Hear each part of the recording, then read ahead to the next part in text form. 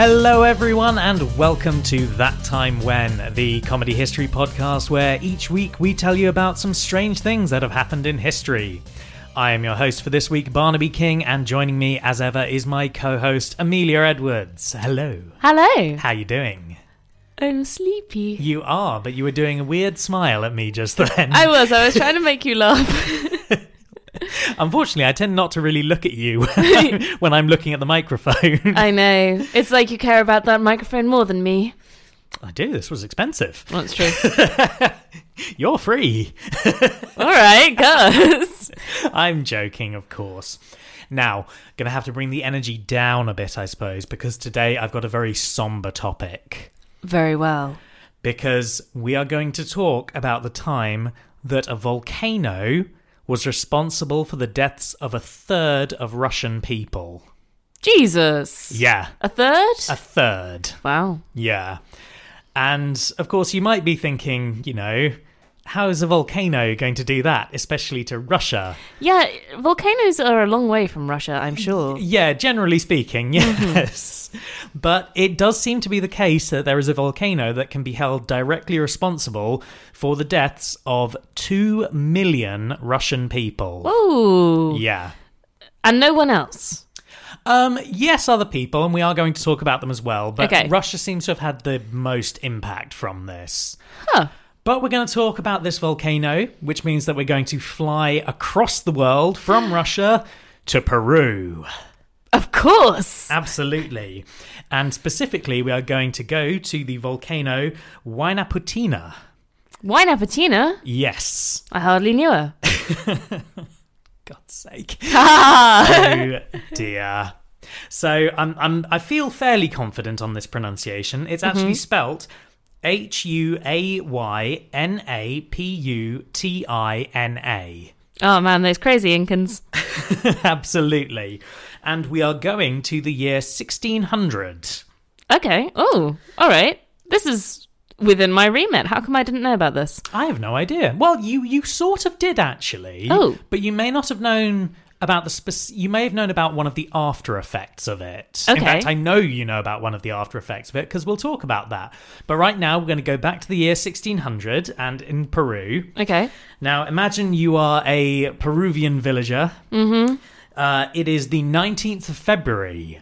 Okay. For 4 days around you, earthquakes have been going off. Oh, God. Everyone's getting a little bit nervous. Remind me, have the Spanish arrived yet? They have, yes. Okay. Yeah. All right, I'm going to blame the Spanish for this. Yes. As an Incan villager. Yeah, like, fair that's enough, what I'm going with. Fair enough. But yeah, everyone's getting a little bit worried. People are starting to, make sacrifices to the various gods and that to try and just calm this shit down. Yeah. Unfortunately, it doesn't work. And on the 19th of February, Mount Huayna Puttina explodes. Ooh. This eruption lasts, the sort of main part of it lasts for between 12 and 19 hours. Okay. But the continuing effects of it go on for about 2 weeks more. Whoa, okay. Yeah, not finishing until March. Mm-hmm. And this is one of the biggest volcanic eruptions in recorded human history.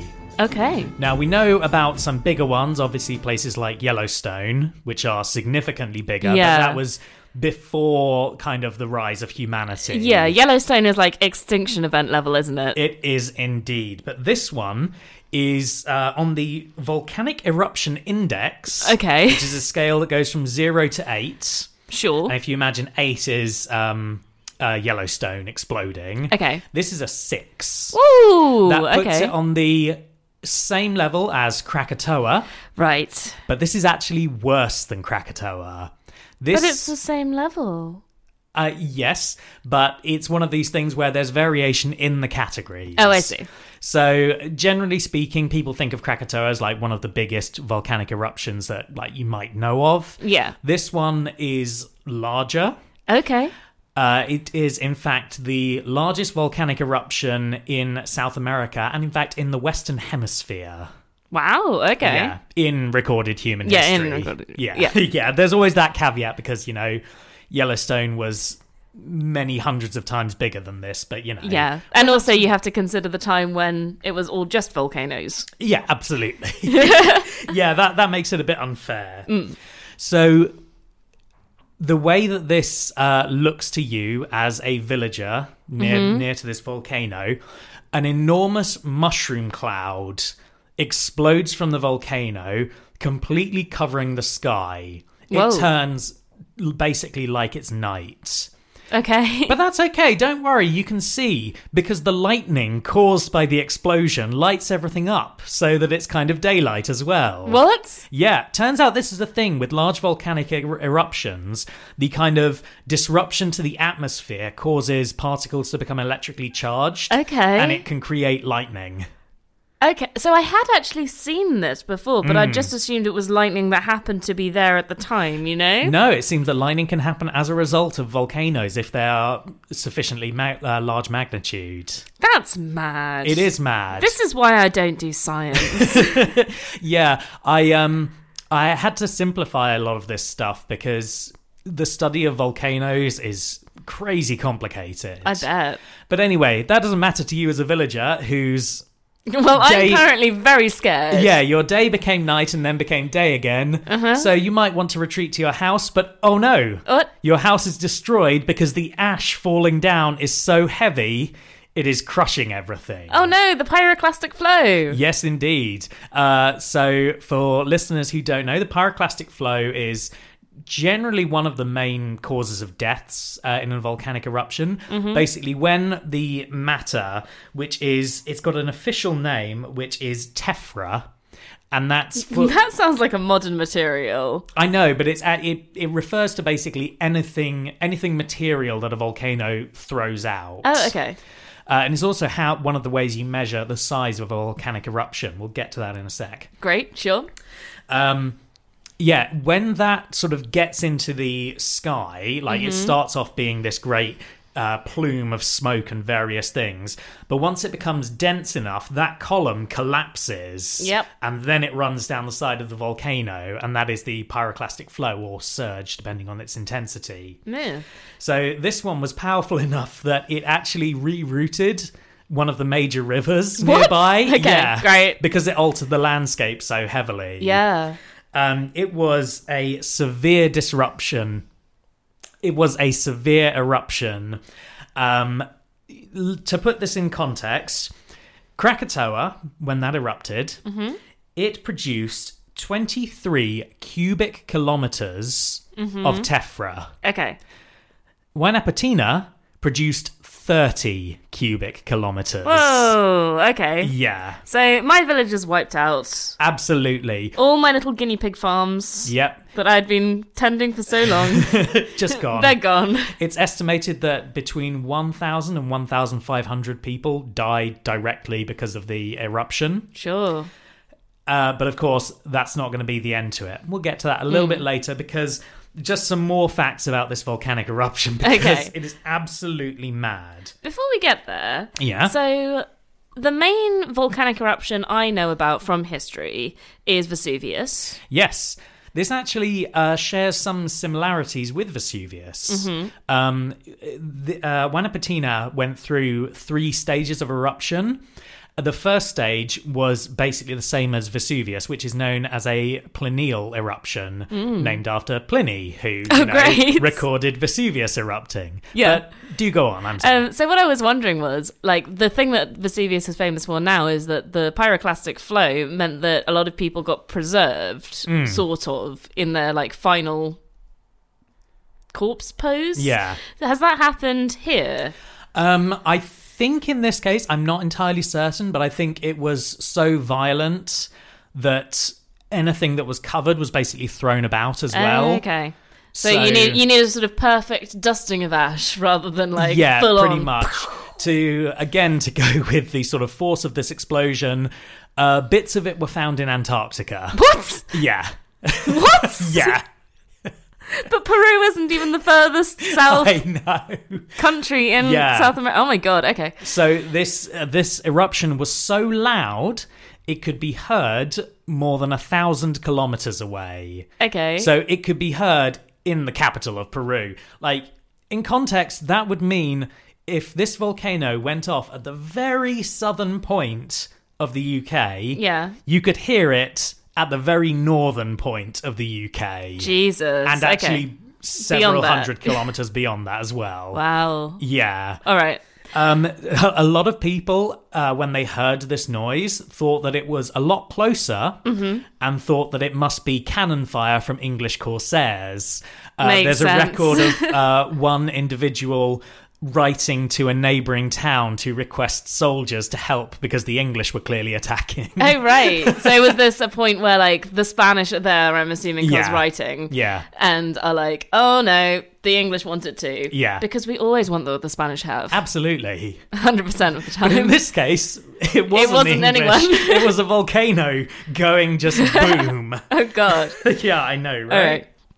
But you might be asking, what does this have to do with Russia? I was wondering that. It seems very opposite sides of the world. Like, it's in the south and Russia's in the north, and it's got the Pacific in the way. Yeah, exactly. Now, the problem mostly comes from this huge column of tephra spewing out of the volcano. The column, we don't have an exact figure for its height, but it's estimated that it was between 27 and 35 kilometres high. How high is the atmosphere? Now, the atmosphere has basically 5 layers to it. Great. The lowest layer is the troposphere. Mm-hmm. That goes up to 17 kilometres. Okay, so it went past the atmosphere that we know. And into the stratosphere. Oh, Jesus. Which goes up to 55 kilometres. And of course, this is incredibly important because once this cloud gets into the stratosphere, it spreads. Yeah. And it affects the climate. Okay. Yeah. So I think Krakatoa did this. Yes. Because it led to the year that was like the year without a summer. Yeah. When everyone went a bit weird and Mary Shelley wrote Frankenstein. Yeah, so this has an actual name. It's a volcanic winter. Because essentially the particles in the atmosphere obscure the sun and prevent light and heat from getting to the earth as easily. It's a bit like what global warming is doing in terms of making it difficult for sun's rays to get through in times like winter. Right, okay, yes. Yeah, which causes extremes in weather. I'm not a climatologist, but I'm doing my best here. Don't fact check us. This is a history podcast. Yeah, absolutely. Now, because of this layer of ash, it created a volcanic winter worldwide. Okay, wow. And this had a particular effect in Russia because Russia had, for some time, been going through a bit of a difficult time. Okay. To be fair, like, if you look into Russian history, it seems like it's always a difficult time. When has it ever been a good time? You'd say that, but the thing is, this is a time that is known as the time of troubles. Oh, God. Okay. So, for Russia, for them to call it the time of troubles, it's got to be particularly bad. Yeah. Now, the period of this time of troubles, it goes from 1598 to 1613. And I'm going to give you a bit of context just so that you know where this is sitting before the eruption and why this is not a great time for this to happen. Okay. So we're going to go back to the first Tsar. Ooh. Do you know who that is? You probably do. Is it Peter the Great? No, it's Ivan the Terrible. Oh, Ivan the Terrible. Absolutely. Great name. It's such a good name. And from the accounts I've read in this story, terrible man. Right. I will say that. Absolutely. It doesn't mean something else. It's not like Peter the Bald or whoever it was. I suspect it does, but in this context, it's pretty rough. Okay. So, various wars had been going on throughout Russia. They were fighting on various different fronts, and one of the main cities had been taken. Okay. And Ivan the Terrible got into an argument with his son, Ivan Ivanovich. Great. Because sure, you've got to have a lot of Ivans. Of course, his name is Ivan Ivanovich. I'm assuming Ivanovich means son of Ivan. Yes, it does. Right. Yeah, so... Oh my god. Hey, All right. I mean, Russia loves its Ivans, its Vasilis, and its Vasilias. Yeah, well, you know that because of my collection of Russian do. folktales. Yes, absolutely. Everyone's called Vasily, Yeah. unless they're called Ivan. Yeah, we should expect Baba Yaga to turn up any moment now. Sure. But so this was Ivan's first son, and he was the Tsarevich, or heir apparent. Okay. So he was to be the next Tsar. And he had got into an argument with his dad because he wanted his dad to be more aggressive militarily and try and take back this city. Okay. And Ivan the Terrible was like, nah, we've got other things to focus on right now. But this argument caused a huge rift between them to the point that Ivan the Terrible picked up his scepter What? and smashed his son on the head with it. That's a bad move with your heir apparent. It absolutely is, because young Ivan immediately falls down, Yeah. and Ivan the Terrible is like, oh no, oh god, I've killed him. Yeah. Now, there was a witness to this, a man by the name of Boris Godunov, which... Sure. Why are you laughing at Because that? it sounds like good enough.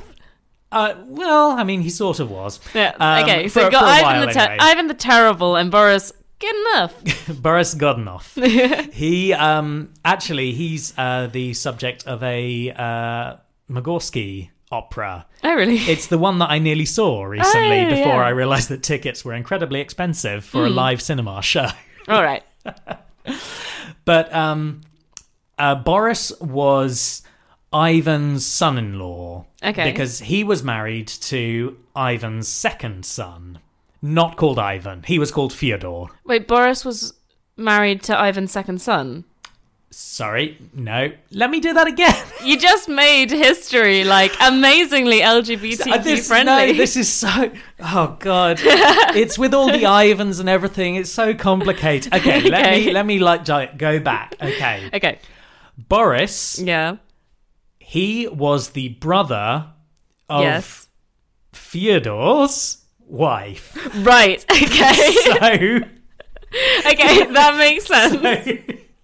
For a beautiful moment there, I thought that gay marriage was accepted in the 1600s in Russia. Oh, that would become such a useful precedent considering, you know, current Russian attitudes towards LGBTQ people. But I know. Oh, that was great, man. though. I enjoyed that. Okay. That's not even relevant till later. Okay. Okay. Okay. So Boris and Ivan and Fyodor and Ivan and Boris. Shut up. And Vasilia. Okay, shush, there's no Vasilia. Actually, there might be. I can't remember the name of the wife. Great. Let me just quickly look that up, just to make sure that this is not actually the case. Turns out Fyodor's wife, was called Vasilia. No, her name was Irina. Okay. It's still a pretty good Russian name. That is still a good Russian name. Okay, good. Okay. Where was I? Oh, yeah. Okay, right. So He witnessed this. Ivan the Terrible hits his son. Boris tries to intervene and gets whacked a few times before Ivan the Terrible realizes what he's done. Okay. The younger Ivan is taken away and he lays in a coma for 4 days until he Ooh. dies. Ooh. Yeah. Poor Ivan Ivanovich. I know, right? It's really quite a tragic tale, and it's one of the things where it's like, Ivan, yeah, you are pretty terrible. Although I like, Dad, I want you to be more violent. I'll show you more violent. Oh, dear. So, Ivan the Terrible had, including the now deceased Ivan, he had 3 sons in total. Right. He had Ivan, he had Fyodor, and he had Dmitri. Okay. Now, Fyodor was obviously the second son, Yes. and you know from history, second sons don't expect to inherit, but somehow always do, it seems. Yeah, unless in the case of the Angevin Empire, you're just going to skip your second son Yeah. and move straight to the third one. Yeah, fair enough. But I'm thinking, wasn't Henry VIII. Henry VIII, that was it. I knew there was a famous English king. Well, I mean, there was Henry VIII, there was Richard the Lionheart as well. Yeah. He was second son. Yeah, we get a lot of them because sons die all the time. Absolutely. Just like they don't in Game of Thrones. Indeed. We're going to keep bashing that despite the fact it's been like years now. I know, but God. What a waste. Anyway, so Fyodor was the new Tsarevich. Okay. This was not great because Fyodor was not cut out to be Tsar. No, I'm assuming, like Henry VIII, he wasn't really raised to be the king. No. He's been raised to have a good time and hang out in the courts. Not quite. He actually was raised quite pious. Oh, he was going to be the monk. He was going to be the monk. Right. And this was helped by the fact that he was also quite a sickly boy. Oh, dear. Okay. Yeah. He's a Louis. Yes, he is, absolutely. Now, this happened in 1581. Ivan the Terrible lives for 3 years more, but come 1584, he dies, and Fyodor is pronounced the new Tsar. And he's slightly relieved because he had been worried about his dad maybe hitting him over the head with a scimitar? Scepter. With a scepter. If it was a scimitar, that would cleave him in two. Yeah. So Fyodor rules with the assistance of various regents and councils, including Boris Godunov. Okay. And it seems here that we have to go into some speculation because the younger son, Dmitri, kind of disappears. Oh. Now, it looks like he was gotten rid of. Some of the suspicion is that Boris was responsible for this. Because basically he was acting as regent. Yeah. And, you know... he wants to make sure that power is set in stone. Exactly. The other suspicion is that he was gotten rid of to stop things being difficult because Dmitri was the son of Ivan the Terrible and his 7th wife. Right. The Russian Orthodox Church did not recognize legitimate children born after a 3rd marriage. That's a weird cut-off point if you're going to have one. I know, yeah. But as a result, Wow. As a result, Dmitri technically was illegitimate. Okay. So it could be that they just wanted to, you know, just resolve any complications from that. Sure. And boy, did that not work. Yeah, okay. So Fyodor rules for some time. I mean, he rules for about 14 years. No, that's not bad. But during that time, he produces no heir. Yeah. He only has one child, a young daughter, who I think dies very young. Okay, so we've got one of those kings who's a bit sickly. Yeah. Presumably not interested in begetting kids. Exactly. Yeah. Unhelpful to a kingdom, that. Yeah, pretty much. So when it comes into 1598 and Fyodor dies, apparently of an illness, it doesn't... I mean, it's one of those things where it's like... illness, could be not. Yeah. Hard to say either way. But regardless, he dies, there's no heir, and this is actually the end of the Rurik dynasty. Damn, that was a short dynasty. No, the Rurik dynasty had ruled Russia since the 9th century. What? Okay, Yeah. sorry, I assumed it started with the first Tsar. No. Okay. No, it was way before that. They'd ruled Russia for 700 years, basically. Wait, this was the dynasty who were Vikings? Yeah. Yeah. Absolutely. So with no heir, the Russian equivalent of Parliament basically decides, hey, Boris Godunov, you look all right. Do you want to be Tsar? And he's like, well... I've been waiting for this moment for 14 years. Yeah, kind of. He's just standing, like, with his fingers templed together, Mr. Burns style. Like, he's been standing there in every single portrait of Fyodor. He's just, like, there in the shadows. And Boris is like, oh, no, I'm like, if you want. Like, I mean, I suppose, you know, burden of rulership. I guess I'll take it on. Yeah, you know, sure, no one else wants it. No, you're all good. Yeah, okay, right. So he is crowned. He becomes ruler. Good. He gets that scepter. He's Yeah. like, anyone crosses me. There's still blood on it. Yeah. No one's Fyodor cleaned didn't it. want to go near it. Yeah, I mean, rightly so. So Godunov's reign starts off quite well, actually, and he's pretty popular. This begins to take a turning point in 1600 when Huayna Pootina erupts. Okay, yeah. Now, because of the lack of sunlight, the crops fail. Yeah. Because of the freezing winter, obviously. Yeah, that makes sense.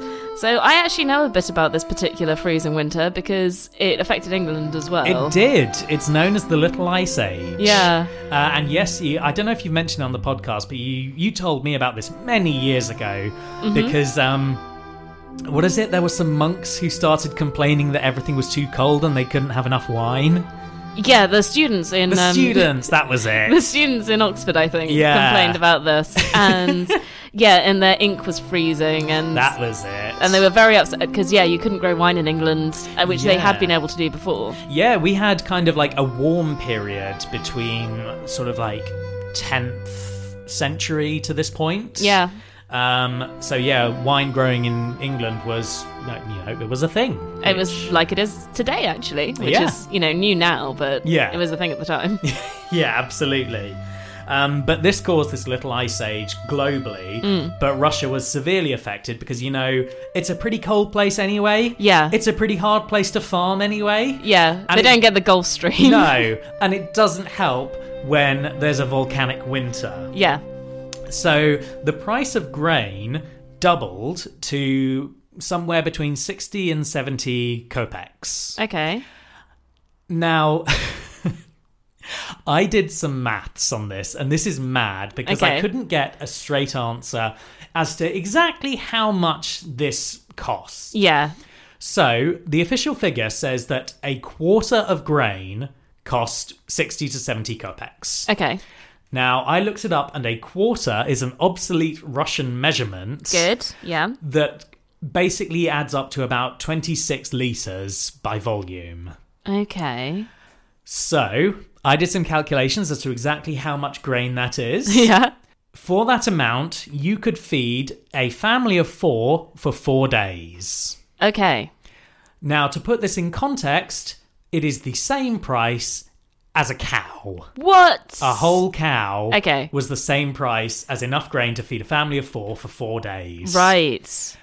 This gets worse because by the next year, that price is going to increase to 3 rubles. And I'm going to assume that the price of cows is going up as well. Almost certainly, yes. But if you consider that a kopeck is kind of the penny to the ruble's pound, or cent to the dollar if you're American, then you can see that is quadrupling, almost quintupling, if that even is a word, by the next year. Jesus. Okay, so no one's eating today. No one is eating, and I'm basing, by the way, my figure of family of 4 for 4 days based on the sort of medieval diet, which comprises of like 2 to 3 pounds of grain a day. Yeah, there's a lot of bread in the medieval diet. Yeah, absolutely. I've mentioned this before the thing about, what was it, a French peasant in the 1200s would eat 4,000 calories a day, and it's almost entirely bread. Yeah, so where I got this from, they had comprised their figure of effectively you get 2,500 calories from bread. Yeah.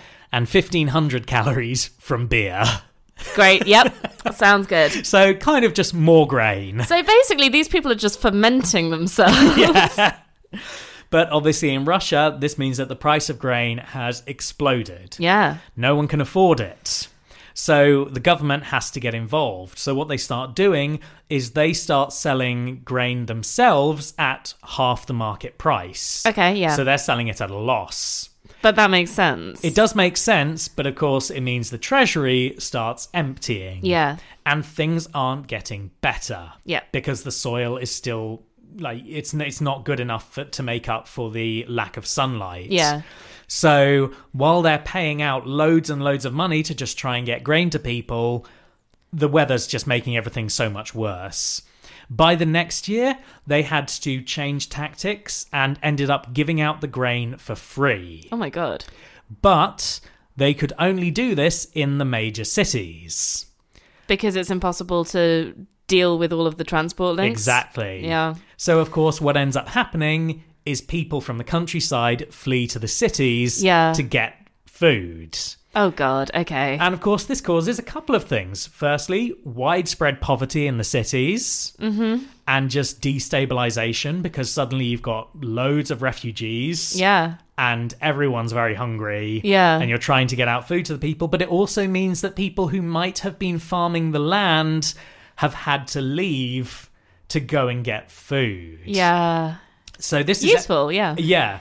This is why it's estimated that by 1603, the weather had cleared up, but the famine actually continued because there simply weren't enough people to, farm the land. Well, that makes sense as well, because if you imagine that the land hasn't really had enough grain in it or enough things happening in it, then the soil is going to be weird. It's not going to be helpful. You're going to have to take a few years to get it back to normal quality. Absolutely, and it does. Officially, the Russian famine is between 1601 and 1603. Okay. But it does take some time after that to kind of get it up to manageable levels.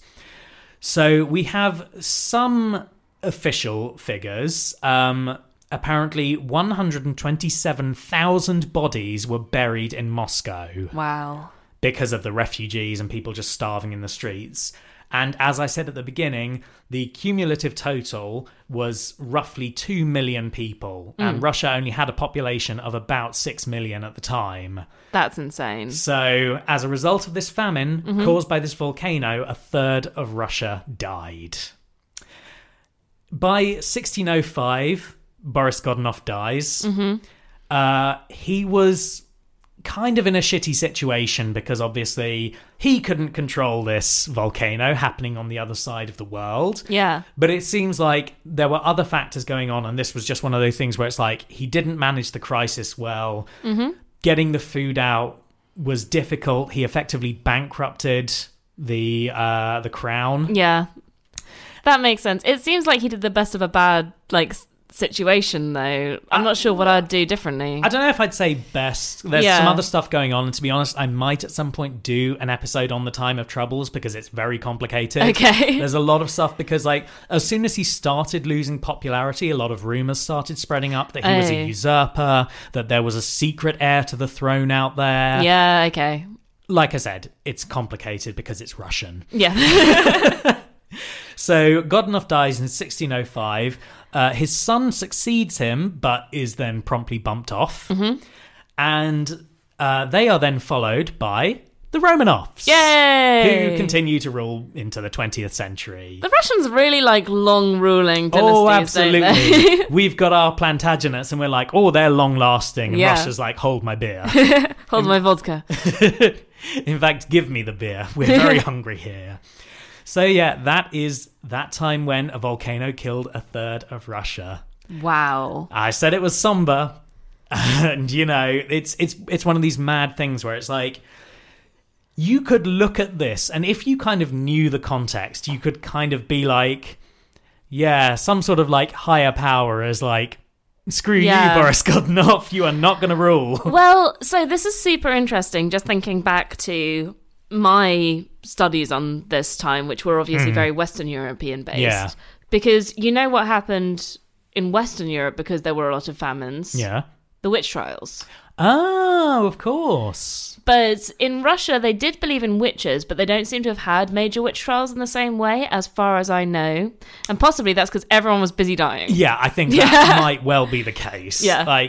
If a third of your population is dying, everyone's hungry, you're probably not thinking too hard about witches. Which is to their loss, because the witches were there practicing their evil magics. They were the ones who made the volcano explode in the first place. Absolutely, yeah, some very angry witches. Thank you very much for listening to that episode of That Time When. You can follow us on Twitter at ThatTimeWhen4, and you can suggest any episodes to us at ttwpod@gmail.com. Thank you, as always, to Kevin MacLeod for our theme song Anachronist, as well as any other music that Barnaby's used in the podcast. And thank you for listening. Now go out, invest in eels, and hoard your grain. Bye!